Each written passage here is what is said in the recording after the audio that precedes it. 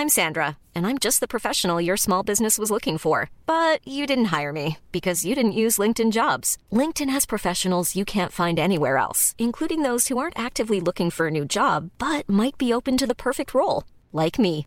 In a given month, over 70% of LinkedIn users don't visit other leading job sites. So if you're not looking on LinkedIn, you'll miss out on great candidates like Sandra. Start hiring professionals like a professional. Post your free job on linkedin.com/people today.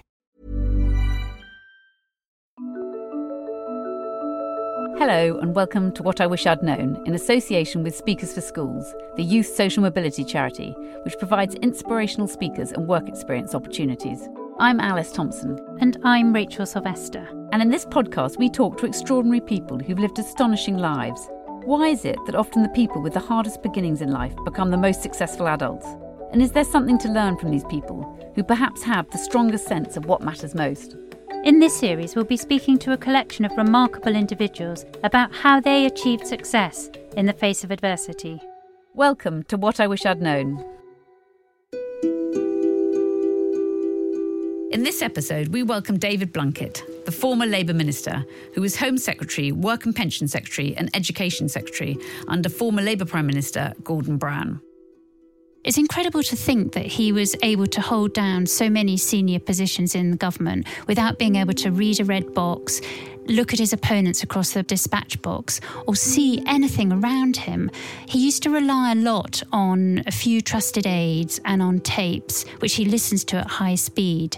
There was one extraordinary time when I remember I bumped into him in Westminster and his face was all smashed up, and I asked him what had happened, and he said they'd just put these glass revolving doors in Westminster and his guide dog didn't understand them, so he kept smashing into them, and it was actually the third time that he'd smashed up his face.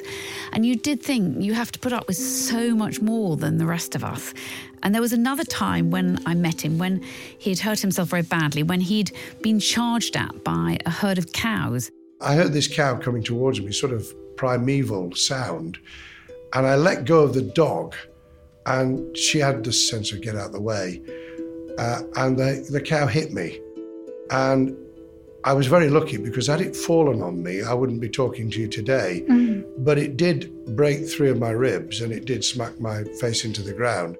He is remarkable in that he has no trace of self-pity ever. I've never heard him talk about himself as being a victim in any way at all. He's always very upbeat and positive, even when things are going wrong or when he lost his job.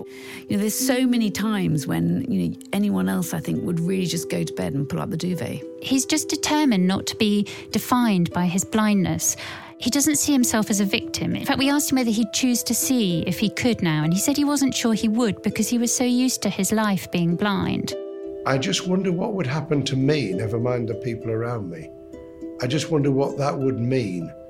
I do think about it occasionally. It's not going to happen because the optic nerves deteriorated. They can't, even with modern science, they couldn't do anything now. But your life is built on the way you do things and the way people see you and the way that you react. But it was incredibly tough, particularly when he was very little. He went off to boarding school for the blind at the age of 4. And he describes incredibly powerfully what it was like, how they were caned on their hands. If you just think about caning a child on their hand, when their hands are used for braille reading and for all kinds of other purposes, it was like throwing salt in your eyes. And he also talked about how he had to learn how to communicate with those that aren't visually impaired. But it did make his other senses much more heightened, and he can smell far more than other people can.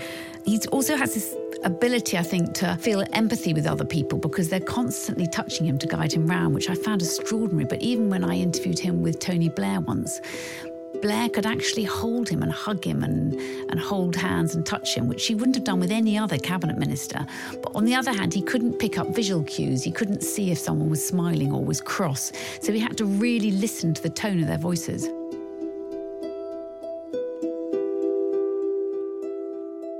We met David at Sheffield University, where he's a guest lecturer, and he brought along his guide dog, Barley. So, David, we're in Sheffield at the university where you're teaching, and actually you are a star here, but your dog is even more of a star, I've noticed, as we've walked around the university campus. Well, the great thing about the dog is he doesn't upset anybody, does he? I mean, he may have a political opinion, but he has to keep it to himself. So it's very nice. And people love dogs. And how many guide dogs have you had over the years? Do they all have very different characters? I've had 7. This is the 7th. And they're all very different. The first one was a wonderful dog and a diabolical guide dog. Well, she was a pedigree lab. She was food mad. They didn't in those days put a big emphasis on recall when you let the dog off. They do now, thank goodness. And in fact, I'm amazed I had a second dog. And when I did, I said, the one thing I want you to do is, apart from training the dog that I don't smack into lampposts, is the dog's got to come back when I call. Because the first one, Ruby, I remember being in a park and I'd lost her and she wasn't coming back. And I said to someone passing, "You see a golden Labrador?" He said, "Yeah, she's looking around a bush. She's seen you. She's running in the opposite direction." I said, I can't put up with that. Have you always had Labradors until now? No, I've had crosses. I've had mostly Labrador Curly Coat Retriever crosses. And this one is a German Shepherd Golden Retriever cross. And he's absolutely superb. I'm very, very fortunate because I got him a couple of years before COVID, and there's a massive waiting list for guide dogs now. So I've instructed him. He's working for at least another 4 years until they sort themselves out. So we want to take you back to your childhood, and you were born in 1947 in Sheffield. It was just after the war. Clement Attlee was Prime Minister. What are your earliest memories? I don't remember Clement Attlee. My most vivid early memories are twofold. One, when I was about 3 and I was in hospital while they were doing examinations as to what was wrong with my sight. Because in those days, there wasn't great sophisticated investigatory facilities, and it took a long time to work out that I'd got a problem with the optic nerve, but they went through all the things that happened at that time, and I got a tumour, all the rest of it. And I learnt that if I shouted for ice creams when the ambulances came in, because the ambulance bells in those days, they weren't sirens, they were like ice cream bells. Wow. And the staff just gave in and kept ice cream in the fridge. So you're persuasive even then? Absolutely. And then I remember vividly going to school because my parents had no choice. They had to let me go to what was then a school for the blind in Sheffield. And we were fortunate that there was a residential school for the blind in Sheffield. But even though we lived here, they made me stay over. So I was a boarder, and they could come and see me once a month, and I could go home for the main holidays. It was pretty excruciating at the age of 4. And I can remember now walking past the cathedral because I had to get off one bus and we had to get another. And the bells in the evening would be striking. And I remember, obviously it must have been the early autumn that got me, because I remember the sun hitting my face and not knowing where I was going and what was going to happen. And it's pretty frightening when you fall. And why do you think they sent you there at 4? Do you think they thought that would be the best education for you, or? Yeah, there was a rigidity. There was very little support for what we now call integrated education, where you get support in the local school. When it's done well, it's critical. When it's done badly, children are very isolated. And I'm in favour of integrated education because you have to come out of being a boarder eventually. And it's fine when you're in your teenage years. You have fun. We played football with ball bearings in the ball. We played cricket with a bell in the ball. We did each other considerable damage in the process as well, you know. But it was just a laid down expectation. So at the age of 4, you sent off. Some children were sent even earlier. They had residential nurseries for blind children, which would have been horrendous. Oh my God. And so at 4, you end up there. You learn the hard way. You learn to make your own bed and to make sure that you hang on to your own toothbrush, which is always a challenge. How do you find your way around when you first arrive? Well, you learn by banging into things, Rachel. You end up finding your way with a little help from others. And my mum came up once to drop me off, and she said the most heartwarming thing was when I'd been there only a short time, I was showing a little boy who was a newcomer round. And she said that really, really touched her. And we did help each other. I mean, it was a survival of not the fittest, but the survival of the mutual help, I think, which stood me in good stead. I mean, there were good times as well as bad. The bad times throughout my schooling was always the food. The good times was the camaraderie. And I've still got friends from way back at school days who I keep in touch with. We learnt to ride two-wheeler bikes, would you believe? And you had to count the pedal strokes to get round the corners. And so did you just have to career off? Oh, yeah, well, sometimes you hit the sandpit and you were over, backside over tip. And sometimes you do yourself quite a lot of damage. I mean, I did roller skating and ended up in the children's hospital. We have a specialist children's hospital here. And, it toughened you up.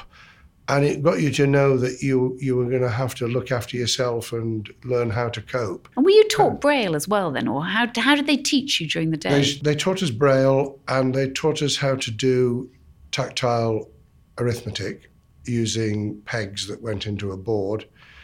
And the Braille, you didn't think anything of it. I mean, you just thought this was the natural way of learning. And we had Braille symbols for the 26 letters of the alphabet, and gradually another 26 symbols, which was a form of Braille shorthand, because Braille's very bulky. So there'd be a symbol for the word and, a symbol for the word the, things like that cut the space down and made it easier to read. I've never been a really fluent Braille reader. I still use Braille a lot, mainly for chairing meetings and for making small notes, because only once did I ever have to read a speech verbatim, and that was at a party conference way back in 1991 when they got really, arsy basically, about whether we were going to ad lib and put things in that might upset the apple cart. And I've never done it since. I always make notes and then I just speak from the shoulder. So I still use Braille, but unlike someone like Peter White, who's the BBC's disability correspondent, who can read Braille and you wouldn't know that he was reading, I'm much more a stumbler. And so I found that really difficult when I had to read statements from the dispatch box in the 8 years I was in cabinet. I could ad lib everything else, the second reading debates, question time in the Commons. That was never a problem. But reading the statement was, because it was handed out as you spoke, and therefore you had to follow it. Oh, gosh. And that was difficult. And what I should have done is to have slowed it right down, like Robin Cook, my good friend who died a long time ago, who was a fellow cabinet minister. And he used to say, Mr. Speaker, and speak really slowly. And I could have been a lot better at doing the statement if I'd picked that up early enough. So what were your teachers like when you were at school? They were quite cruel at times by the sound of it. Well, we had a Quaker as the headmaster of the Sheffield school, but he took to the cane. And if you just think about caning a child on their hand, when their hands are used for Braille reading and for all kinds of other purposes, it was like throwing salt in your eyes. And he once said to me, as he caned me, I'd done something fairly minor, "This hurts me more than it hurts you." And I said, "I don't think so." So he gave me another one for being belligerent.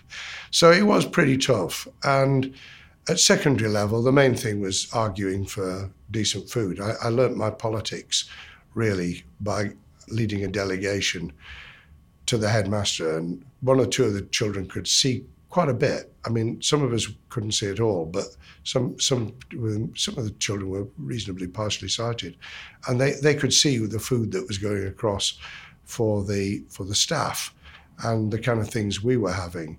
And we went across to just say, could we have something more than sausages? Because we had sausages 4 times in 1 week for main meal. And we said, could we have some chicken occasionally? And we won. We got chicken on a Sunday. Triumph. It was pretty rough chicken, but it was chicken. And so we actually, managed to argue our case. What was the worst food you got? The worst food was spam. I mean, not frittered spam, just a square of spam. And do you think they gave it to you because you couldn't see, so they assumed that it was going to be easier, or just for being cheap? I think they were just very mean. And whatever funding they were getting in those days, it was from the local authority. We weren't feeling it, that's for sure. You mentioned that some of the children had some sight. You've been blind from birth, haven't you? Have you ever had any kind of light and shade or colours? Can you see anything? Yes, I could see light and dark. I think I could see more when I was very young. I have some recollection of being able to read the very, very big letters on the top of a children's comic called Hotspur.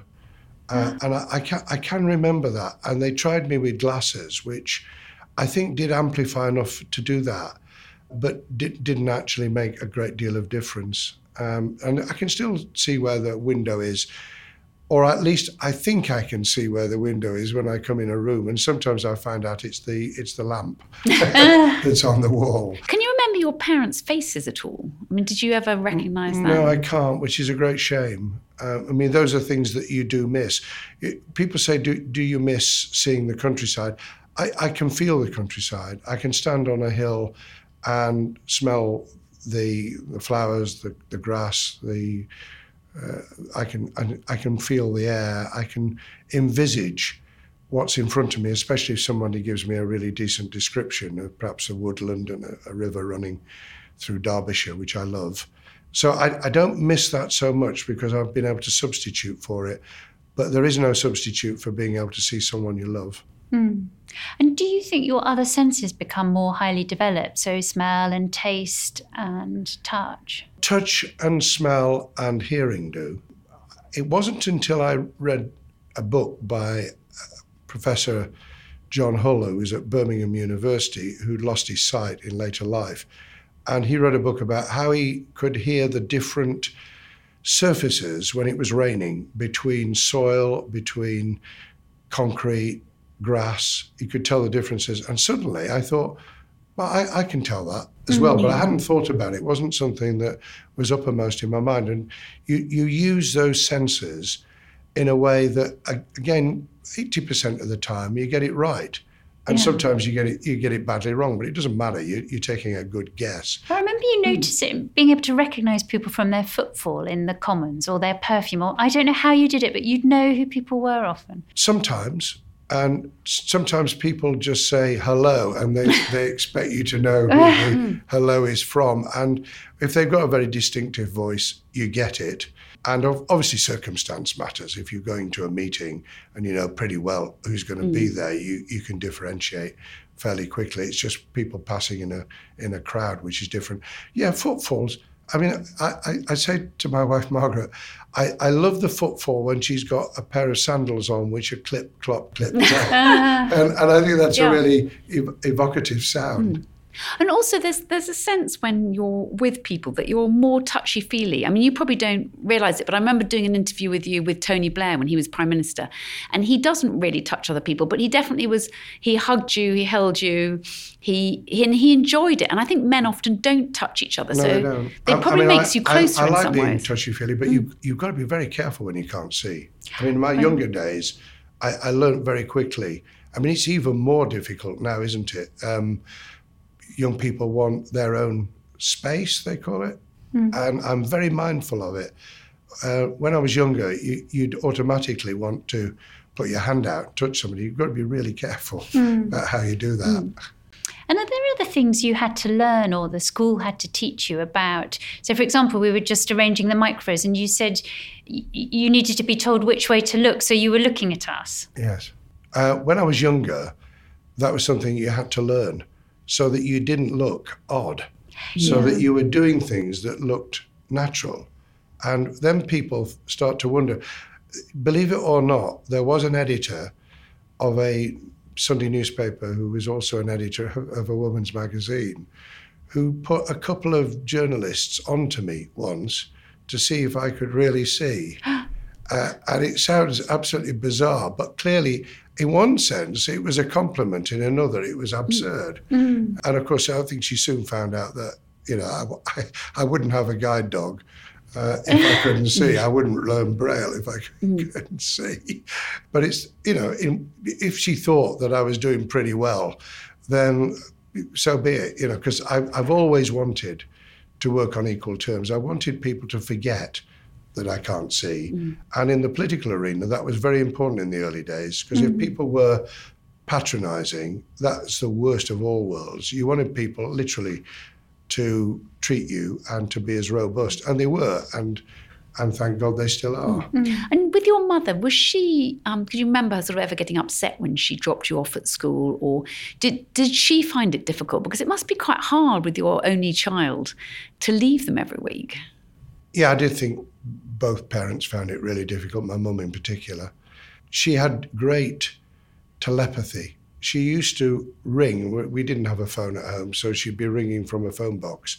She'd ring the school and say, "Is David all right? I'm quite worried about him." And then she'd found that I was in the sick bay. I was poorly, or I was taken to the children's hospital with a breakage.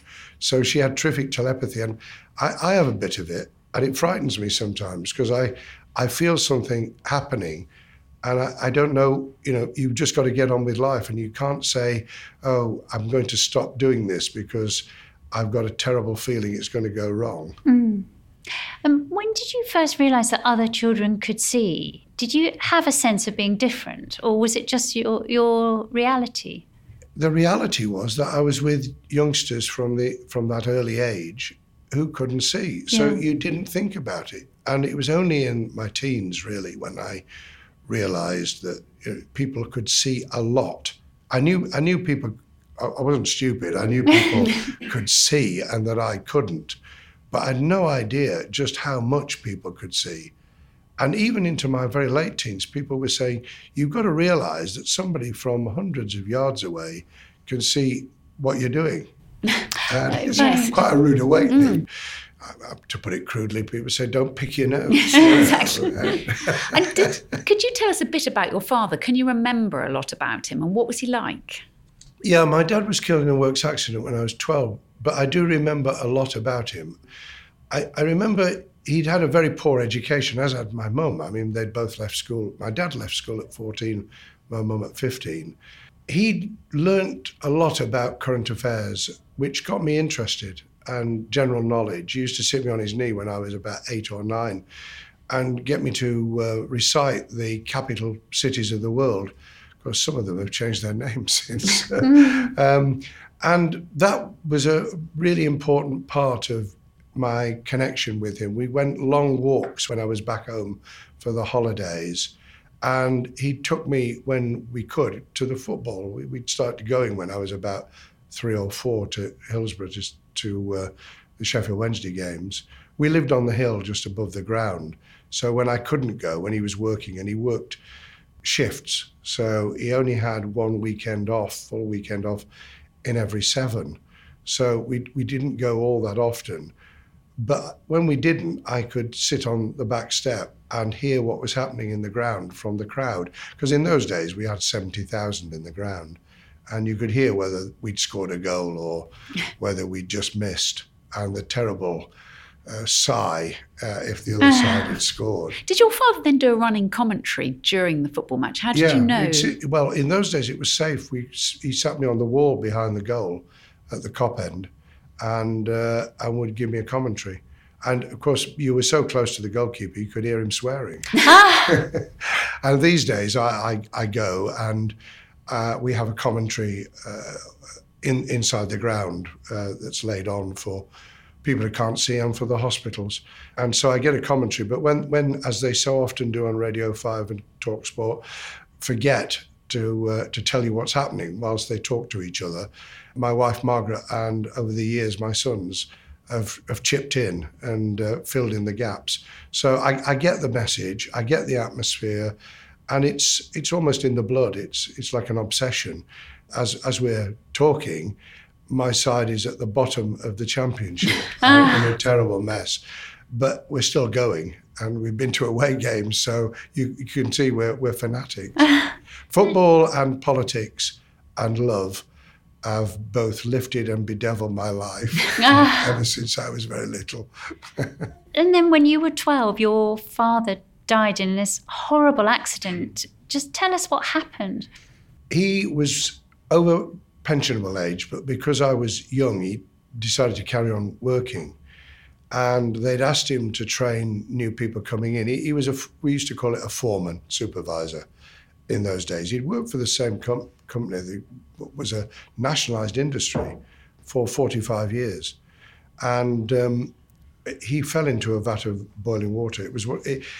There was a process called water gas plant. You put the coal in, it came out as coke, and they extracted the gas from it.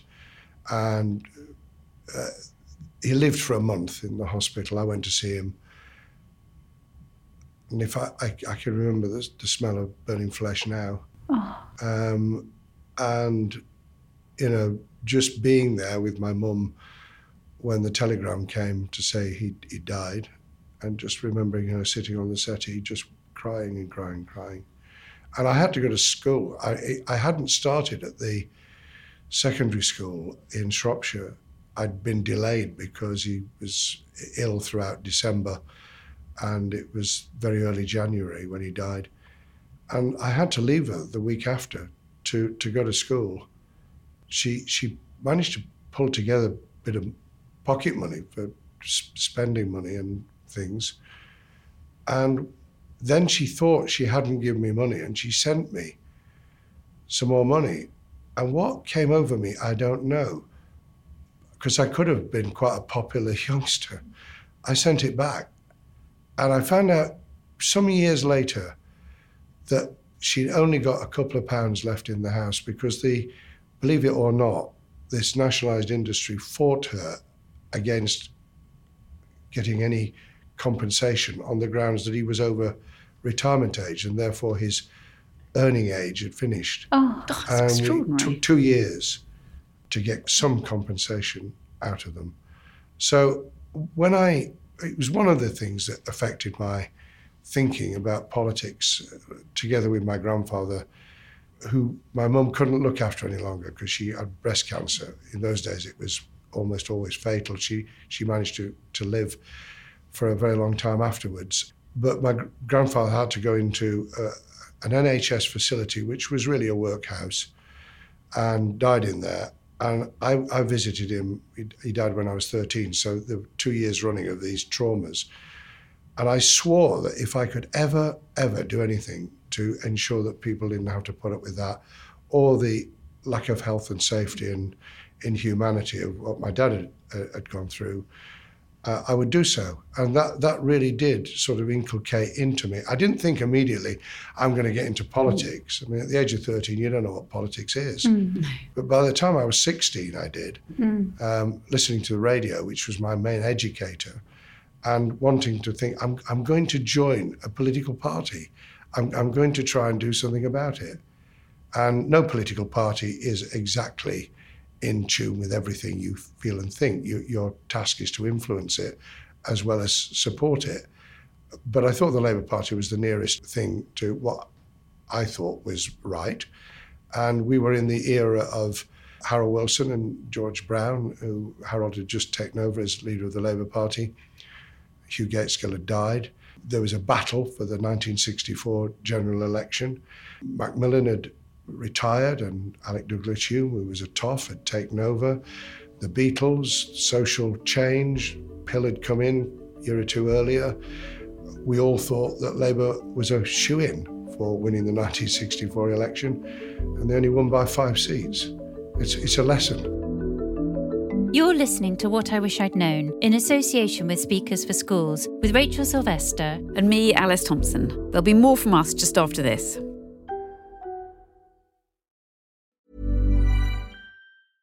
Mother's Day is around the corner. Find the perfect gift for the mom in your life with a stunning piece of jewelry from Blue Nile. From timeless pearls to dazzling gemstones, Blue Nile has something she'll adore. Need it fast? Most items can ship overnight. Plus, enjoy guaranteed free shipping and returns. Don't miss our special Mother's Day deals. Save big on the season's most beautiful trends. For a limited time, get up to 50% off by going to BlueNile.com. That's BlueNile.com. There's never been a faster or easier way to start your weight loss journey than with PlushCare. PlushCare accepts most insurance plans and gives you online access to board-certified physicians who can prescribe FDA-approved weight loss medications like Wegovy and Zepbound for those who qualify. Take charge of your health and speak with a board-certified physician about a weight loss plan that's right for you. Get started today at plushcare.com/weight loss. That's plushcare.com/weight loss. plushcare.com/weight loss. Welcome back to What I Wish I'd Known, in association with Speakers for Schools, with Rachel Sylvester, Alice Thompson, and our guest on this episode, David Blunkett. You became the youngest ever councillor on Sheffield Council at 22, and then in 87 you were elected MP for Sheffield Brightside. Do you think that your disabilities ever got in the way of your political career, or in some ways has it been an advantage? I think it got in the way in the sense that you had to overcome other people's mindset. I became a councillor whilst I was at the university. I just started at the university, and the seat became vacant because someone who was going to stand moved to South Wales, and they took a big chance on me. I mean, firstly, age-wise, it's not uncommon now people to be in politics in their early 20s, but then the average age was about 45, 50 on the council. So they took a big chance. And the challenge for me was to prove people wrong who didn't think I could do it. There's a poem by William Blake, London, and in it he talks about mind-forged manacles, i.e. other people, their attitude confine you. And my task was to undo the manacles and make people realise. And by the time I'd been leader of Sheffield for those 7 years before the 87 general election, people either got it or they didn't get it, or at least I thought that until I was in the Commons, and then discovered there were still people who really didn't believe that I was going to be able to work on equal terms. And do you think your childhood made you tougher in some ways, because you really had to do so much at your school that actually Sheffield Council can't have been that difficult in comparison? Well, it made me tougher. I mean, there is good and the bad here. It made me tough. These days they call it resilient, but it also made me very prickly and a little bit arsey. And I can now, at my ripe old age, be a little bit more understanding and forgiving and a little bit more appreciative of how you've got to win people over. When I was in government, I was very lucky to have excellent special advisors and a great team, but I was terrible with my fellow cabinet ministers. And I think back thinking, if I'd been a little bit more understanding about how they saw me, as well as how I saw them, it might have been a little bit easier, instead of having the backing of the Prime Minister and quite often the backing of the Chancellor and just ploughing my way through. So I think I had the tenacity, the toughness, the will to just do it, but I also was a little bit insensitive to other people's perceptions of me. And is that partly because you can't pick up the visual signals that people send out, the body language or the look in their eye? Yeah, I'm smiling because it's, again, good and bad. I mean, sometimes it was brilliant that I didn't see how people were reacting when I was telling them the truth. Yes. And sometimes it was disastrous because they really went away thinking, what is he about? And someone told me, who was high up in the civil service dealing with security, that on the evening we met after the terrible attack on the World Trade Center on the 9/11/2001, we met in the briefing room, Cobra, and that Tony Blair said, we will stand together shoulder to shoulder with the US. And he said everybody else was looking at their hands, and I looked at him and said, yes, of course, when we agree with them. Oh, really?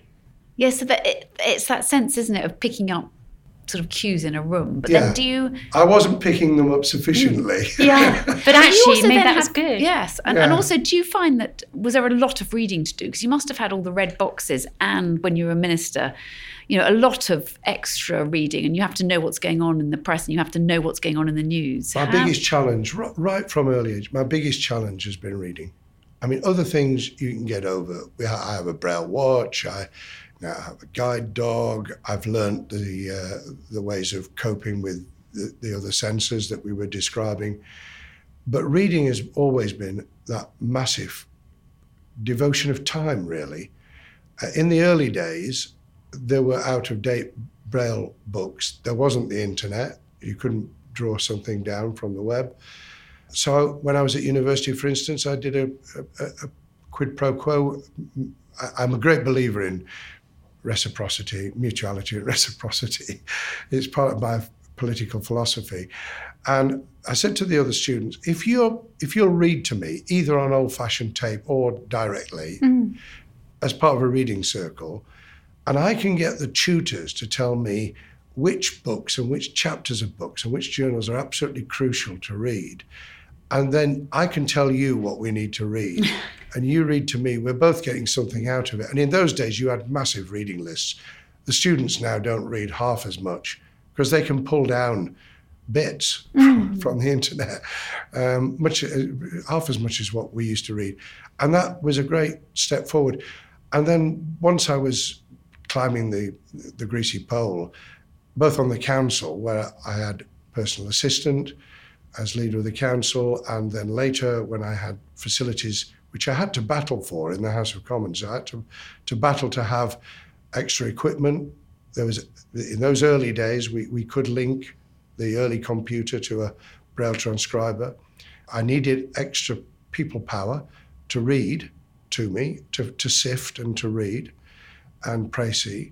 And that took a battle, which I eventually won, in order to be able to work on equal terms and not to sink, because I knew if I sunk, not only my constituency would be damaged, but the cause of people with disabilities being able to demonstrate, not just within the political arena, but to employers more broadly, that it could be done.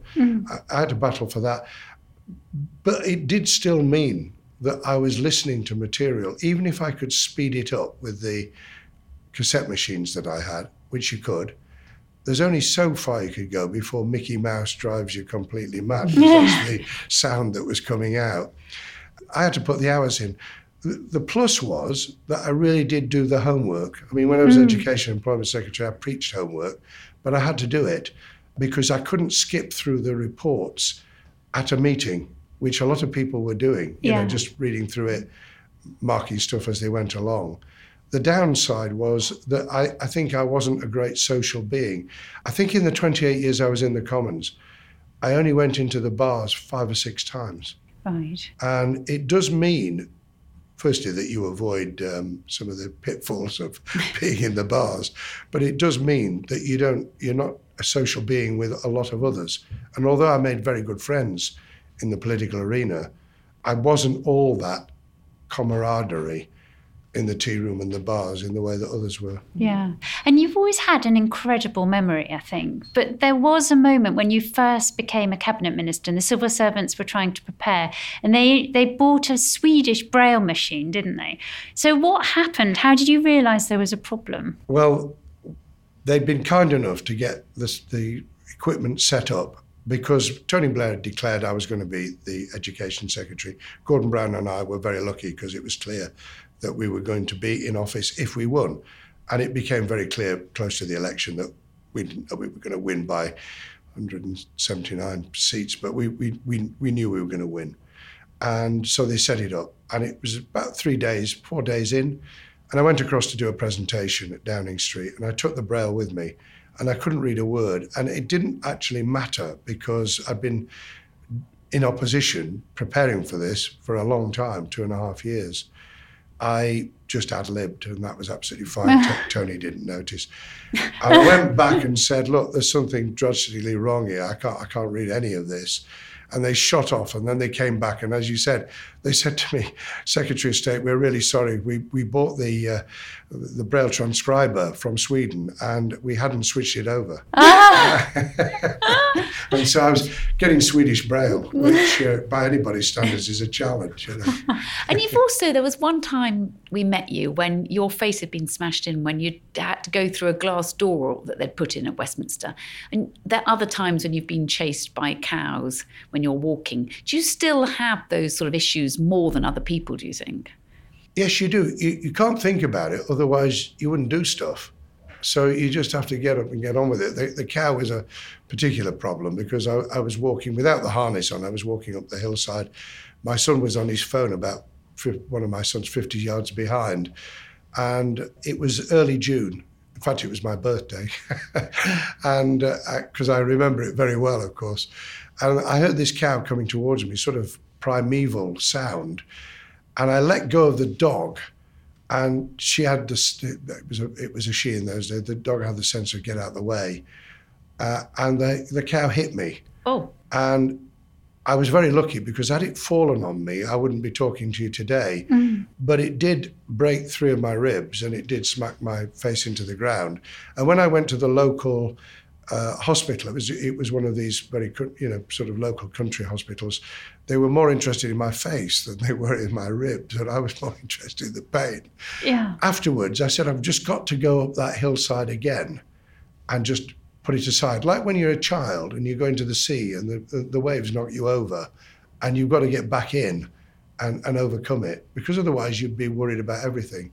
And just bear in mind that even crossing a road when you can't see is a big ask. And you just got to do it.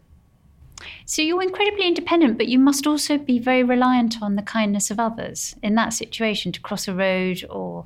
Yes, you are. And you've got to remember that people aren't always comfortable with offering help. I was very prickly when I was in my late teens, early 20s.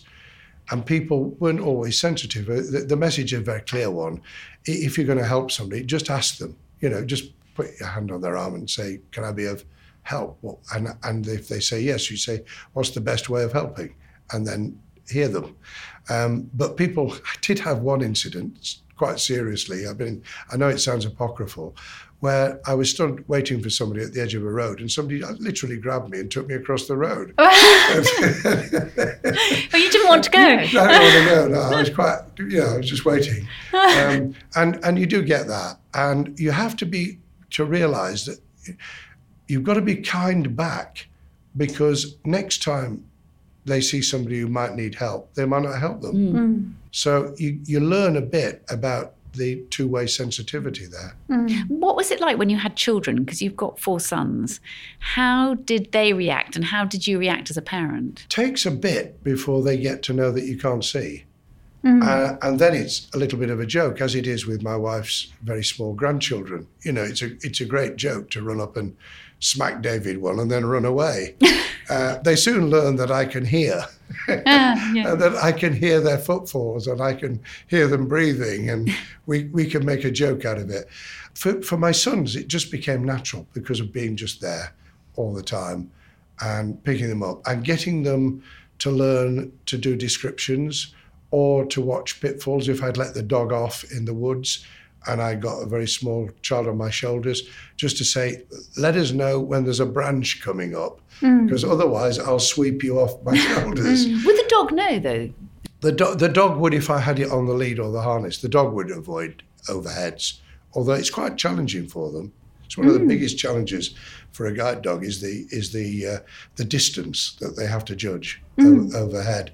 But I often let the dog off and just walk the path very carefully in order to give the dog a break.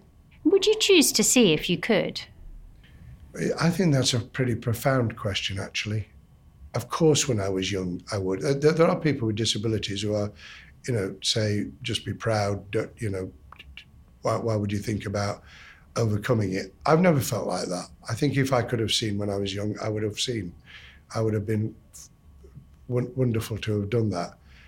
Now, I just wonder what would happen to me, never mind the people around me. I just wonder what that would mean. I do think about it occasionally. It's not going to happen because the optic nerves deteriorated. They can't, even with modern science, they couldn't do anything now. But your life is built on the way you do things and the way people see you and the way that you react. And it might come as quite a shock to me. Who knows? My perceptions of things would change overnight, wouldn't they? Yes, what do you think they would change? Oh, you'd see people in a totally different light. You have a picture of people that you build up from their voices, their manner, the way that they behave and talk. When someone says to you that someone's very beautiful, what does that mean to you then? Because that must be strange that people judge so much on looks, don't they? Yeah, I would blend the idea of beauty. I mean, when touch means beauty is something that is I'll use the word delectable to touch, isn't nice to touch. But beauty is also about how someone relates to you. Beauty is, as they say, in the eye of the beholder, and if that's true, it's in the mind of the beholder as well. But it's a good question. The beauty that people see is different. It has to be, otherwise half the population wouldn't be in relationships with each other, because they'd always be looking for the grass that's greener. People do, by the way. I mean, people often think that something's going to be better, and it isn't. So what do you imagine Keir Starmer looking like? What's your kind of visual image? Well, I have some idea, of course, about his height, and I get from his manner and voice and his background as a prosecutor, how he would stand and hold himself. If I'm honest, I don't know him well enough to have a really deep feeling about the person. You do need to know someone well. And Keir is someone who is only just now coming across to the public as well. So these are difficult questions, aren't they? I mean, I got to know Tony Blair and Gordon Brown very well. They were incredibly different characters, but I would have some perception. I even had a perception. I was asked this question on Desert Island Discs donkeys years ago about Margaret Thatcher. And the same answer, I got Margaret Thatcher from her manner and from her voice, and also from a little gesture she once actually made when very early on, just less than a year into when I was in the Commons, my then guide dog died, and she sent me a handwritten note. And I thought at the time, she's obviously more caring about dogs than she sometimes is about people. And how do you think Keir Starmer's different in a way from Tony Blair and Gordon Brown, because you know them so well? Totally different era, completely different circumstances. I mean, bizarre circumstances we couldn't make up the last 7 or 8 years. It's beyond anything I could have imagined all those years ago. Having to deal with that, having someone who has a very deep legal background, although Tony was a barrister, I think actually stood him in good stead, because we are in an area where we need stability and security and the kind of thinking that requires that kind of learning, that kind of thinking, that kind of mind which lawyers have, where you can analyse and you can be extremely calm under pressure, and the pressure's going to get a lot more in the 9 to 12 months ahead. Do you think he's emotional enough, though? So some of the Labour MPs are frustrated that he's pursuing what they call the sort of Ming Vase strategy, where he's very cautious, worried about slipping over ahead of the election, and they want a bit more kind of passion and vision. Well, you are what you are. I mean, people used to criticise Clem Attlee, including horrible things that Churchill said about him. But actually, the public came to love him and to understand his downbeat approach was appropriate in very difficult circumstances. I mean, I'm a more emotional politician. I mean, I wear my heart on my sleeve. I love oratory. I grew up with it. I feel passionate. And I'm different, and we're all very different. So I wouldn't criticise. And the honest truth is, you've got to be yourself. People spot when you're not. If you try to be something you aren't, then you get it very badly wrong. So I just say to Keir, just be yourself. And on issues, say, such as immigration, which you had to deal with, do you feel any sympathy for the Tories at all, or do you look at them and think you've just made a complete mess of this?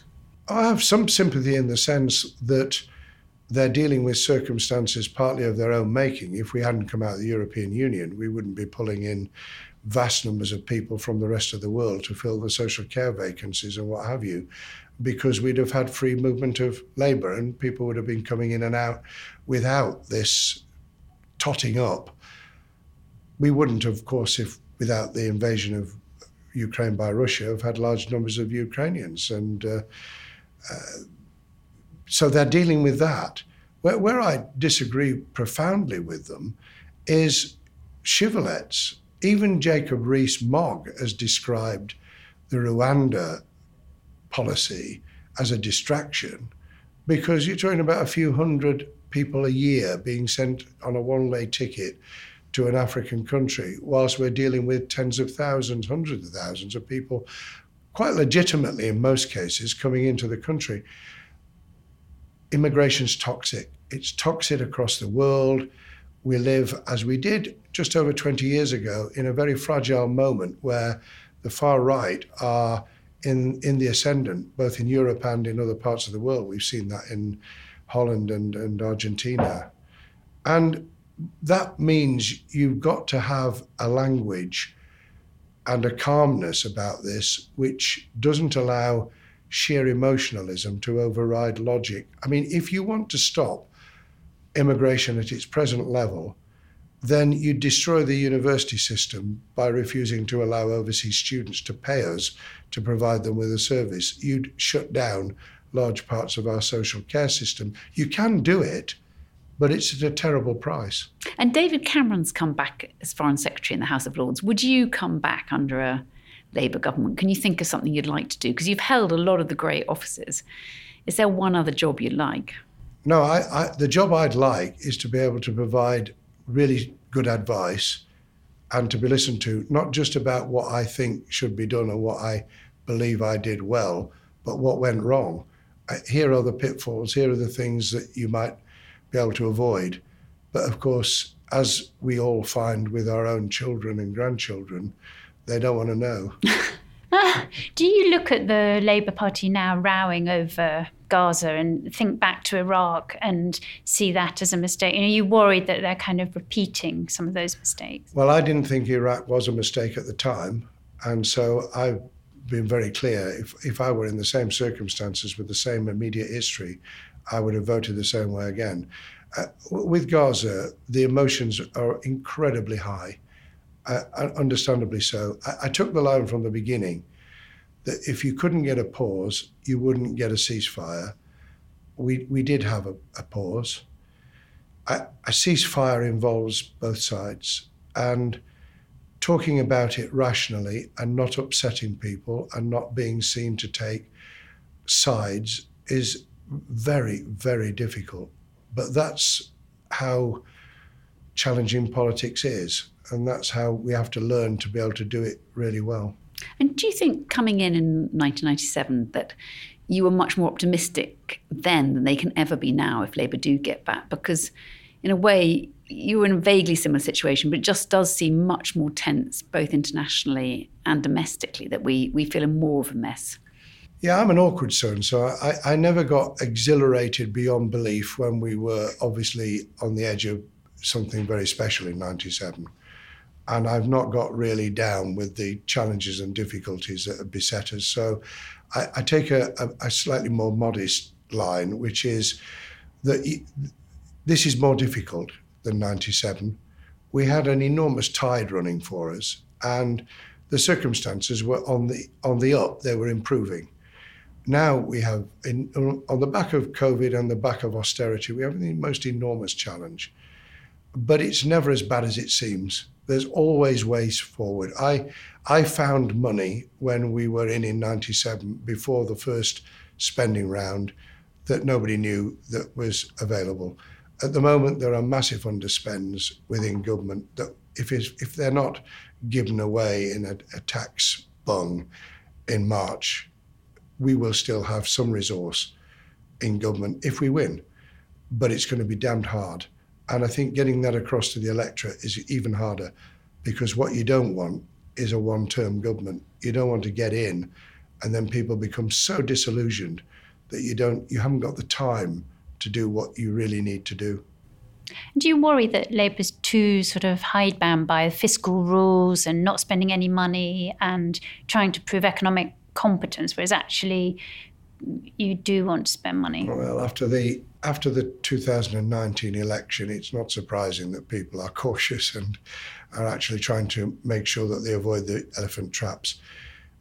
We've always made the mistake in the Labour Party of fighting the previous election. And I think we've got to get across some optimism and hope, because we can't rely entirely on Conservative voters staying at home or switching to us or the Lib Dems. We've got to provide in 2024 a reason to vote for us, as well as a reason for people to vote against the Conservatives. There's plenty of reasons that they will do the latter. And I keep saying to people, why would you vote Tory after the 14 years? But I don't think that will be enough. And is there anything looking back that you haven't done that you want to do, or that you've been prevented to do because you were blind? Or are you going to retire sort of gradually? What's your next plan? My next plan is not to retire. So, I mean, I'll have to ease off a bit over the years ahead. I mean, I do now think that I'm probably doing as much as it's possible to do without cracking. I've still got as much energy and drive as some people in their 40s and 50s, but it can't last forever. But I want to at least continue to do something until the moment comes when I can't, because firstly, that's how I am. I just love being involved and doing things, either voluntary sector or where I can keep paying an assistant to be able to work with me. And secondly, because I would drive my wife mad if I was at home all the time, because I'm not good at gardening, although I love the garden. I can't ride a bike out on my own, so I need a tandem. Can you cook? I can cook. Not very well, but okay. You know, over the years, I learned to cook when I was on my own. I tend to do simple things, roasts in the oven or things in foil. Frying is very difficult. I've done my fingers in. Some of my Braille reading is more difficult now because of frying. And turning things over is incredibly difficult. But, you know, just enjoying life. I love walking. I love poetry. I love being with the family. And I just enjoy continuing to be able to make a contribution. And I would never come back. Nobody would. I'm not going to be asked to anyway, but I wouldn't come back, because what you've done, you've done. I think David Cameron has come back because he was a complete loose end, and because it was in a moment in time when it was very clever to wipe out the Braverman sacking by bringing someone back into a post which he loves and which undoubtedly he's good at. And if you can, at his age, have a comeback, then all to the good. I'd like one or two of my previous colleagues to be given a chance to come back, but there's a lot of young people who deserve the chance of being able to make the contribution, and I just want them to avoid the mistakes we made, but to take up the cudgel and have the same ambition and drive and fervour that we had. What would you say were the main mistakes? Oh, well, we all make mistakes. We think we're pushing as hard as we can and that there's nothing more in a particular area we can do. That was true of education. I thought I'd pushed the boundaries of getting teachers to run with us on the changes we were making as hard as possible. I thought we were getting the police to modernise as much as they could. In retrospect, we could have pushed both harder. I think we could have learnt about the mistake in the Iraq War of not going in, but what was going to happen afterwards. And hindsight is a wonderful thing. I think we could have also learnt that with a majority of 179, followed by 165, followed by 67, there's so much as a government that we could have pushed which now, we regret. But there's so much we managed to do, and I'm very proud of that era. And looking back at yourself as that small boy going off to boarding school when you were only 4, what do you wish that you'd known then that you know now? I wish I'd known that it's quite important to get a life and have a really good time when you're in your late teens and in your 20s, rather than leaving it late. And I didn't get the work-life balance right, partly because of the time I had to put in studying and in politics, and partly because circumstance didn't land quite as I would have expected it to. But you can't look back and regret. You've got to look back on the good things and rejoice in the contribution you've been able to make and the wonderful people that have allowed you to do it and the great experiences that that's brought. And I've had a wonderful life, and I've every intention of having a bit more. David Blunkett, thank you very much for talking to us. Thank you. You've been listening to What I Wish I'd Known in association with Speakers for Schools, the youth social mobility charity that provides inspirational talks and work experience opportunities, with me, Rachel Sylvester. And me, Alice Thompson, and our guest on this episode, David Blunkett. The series producer is Anya Pearce, and the editor was Callum McRae. If you enjoyed what you heard, why not pick up a copy of our book, What I Wish I'd Known When I Was Young? Or you can follow the podcast so you never miss an episode. And of course, you can listen back to all our previous episodes on the free Times Radio app, or download them from wherever else you get your podcasts.